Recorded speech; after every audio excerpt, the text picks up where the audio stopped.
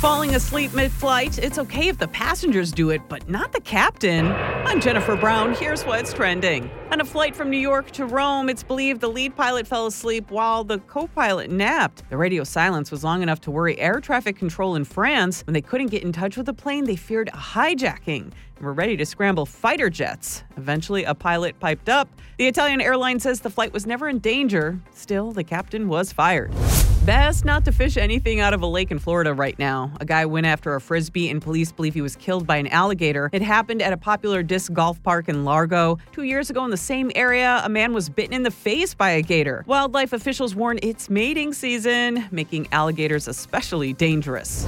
And there is no love lost for Amber Heard. A petition demanding she be removed from Aquaman 2 has reached nearly 4.5 million signatures. The movie's producer has said before he would not bow to pressure from Johnny Depp fans.